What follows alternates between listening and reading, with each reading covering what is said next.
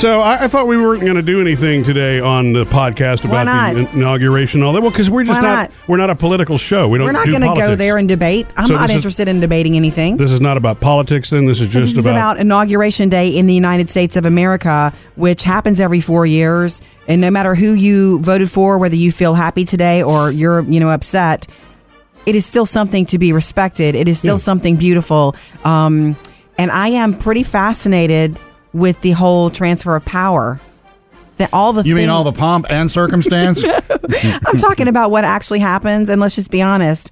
I don't know that much about it, but I'm fascinated. I think I want to learn more about it. This makes me want to learn, take a course, or get a really good book about it. Well, it doesn't change that often, especially with two-term presidents. It's 8 years, which is almost a generation when you think about it. You know what I mean? Mm-hmm. So it doesn't happen often enough for us to remember exactly how the whole thing goes. So you're right. There's a fascination with it, like the fact that the Trumps had tea this morning with the Obamas at the White House before going to the inauguration.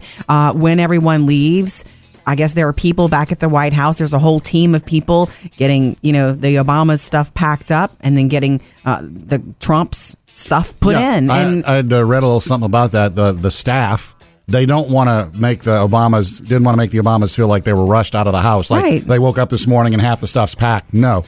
You woke up and you were still in your house. Everything's the same. As soon as they all four walked out to head to the inauguration, they have a 5-hour window to get everything packed. Kind of like when mom and dad leave the house, you got to clean up real quick or something. Yeah, and everything put in and laid out. So 5 hours from now, it's going to be a completely different inside the White House. Man, can you imagine if you were able to do that in your own home? You know what I mean? It probably takes a large team to do that. Talk about a great HGTV show, huh? You think? I mean, and this is the information age. Anything you want to learn about, you can. You got to be careful what especially when you you start searching. I want to learn more about all that has to happen in the next coming days because there's so much that has to happen. I'm not talking about the White House specifically, but I'm talking about all of the different teams that the new administration will have to have advisors, because the Trump advisors are not necessarily they're not the Obama advisors. No. There's so many transfers of power and positions. And there's still no voting yet on that's in the coming days on all the cabinet level positions. So, right now the Trump cabinet is not in place. Well, for me, it's really just a bigger picture. If you take all the names out of it and just look at the country and how we operate, we're still blessed to be able to enjoy a country where we have a peaceful transfer of power. Mm-hmm. Supposed to be every 4 years, or with a two-term president every 8 years. But I also was reading this thing. I think it was on Time.com. Time magazine has a really good online presence if you've never checked it out.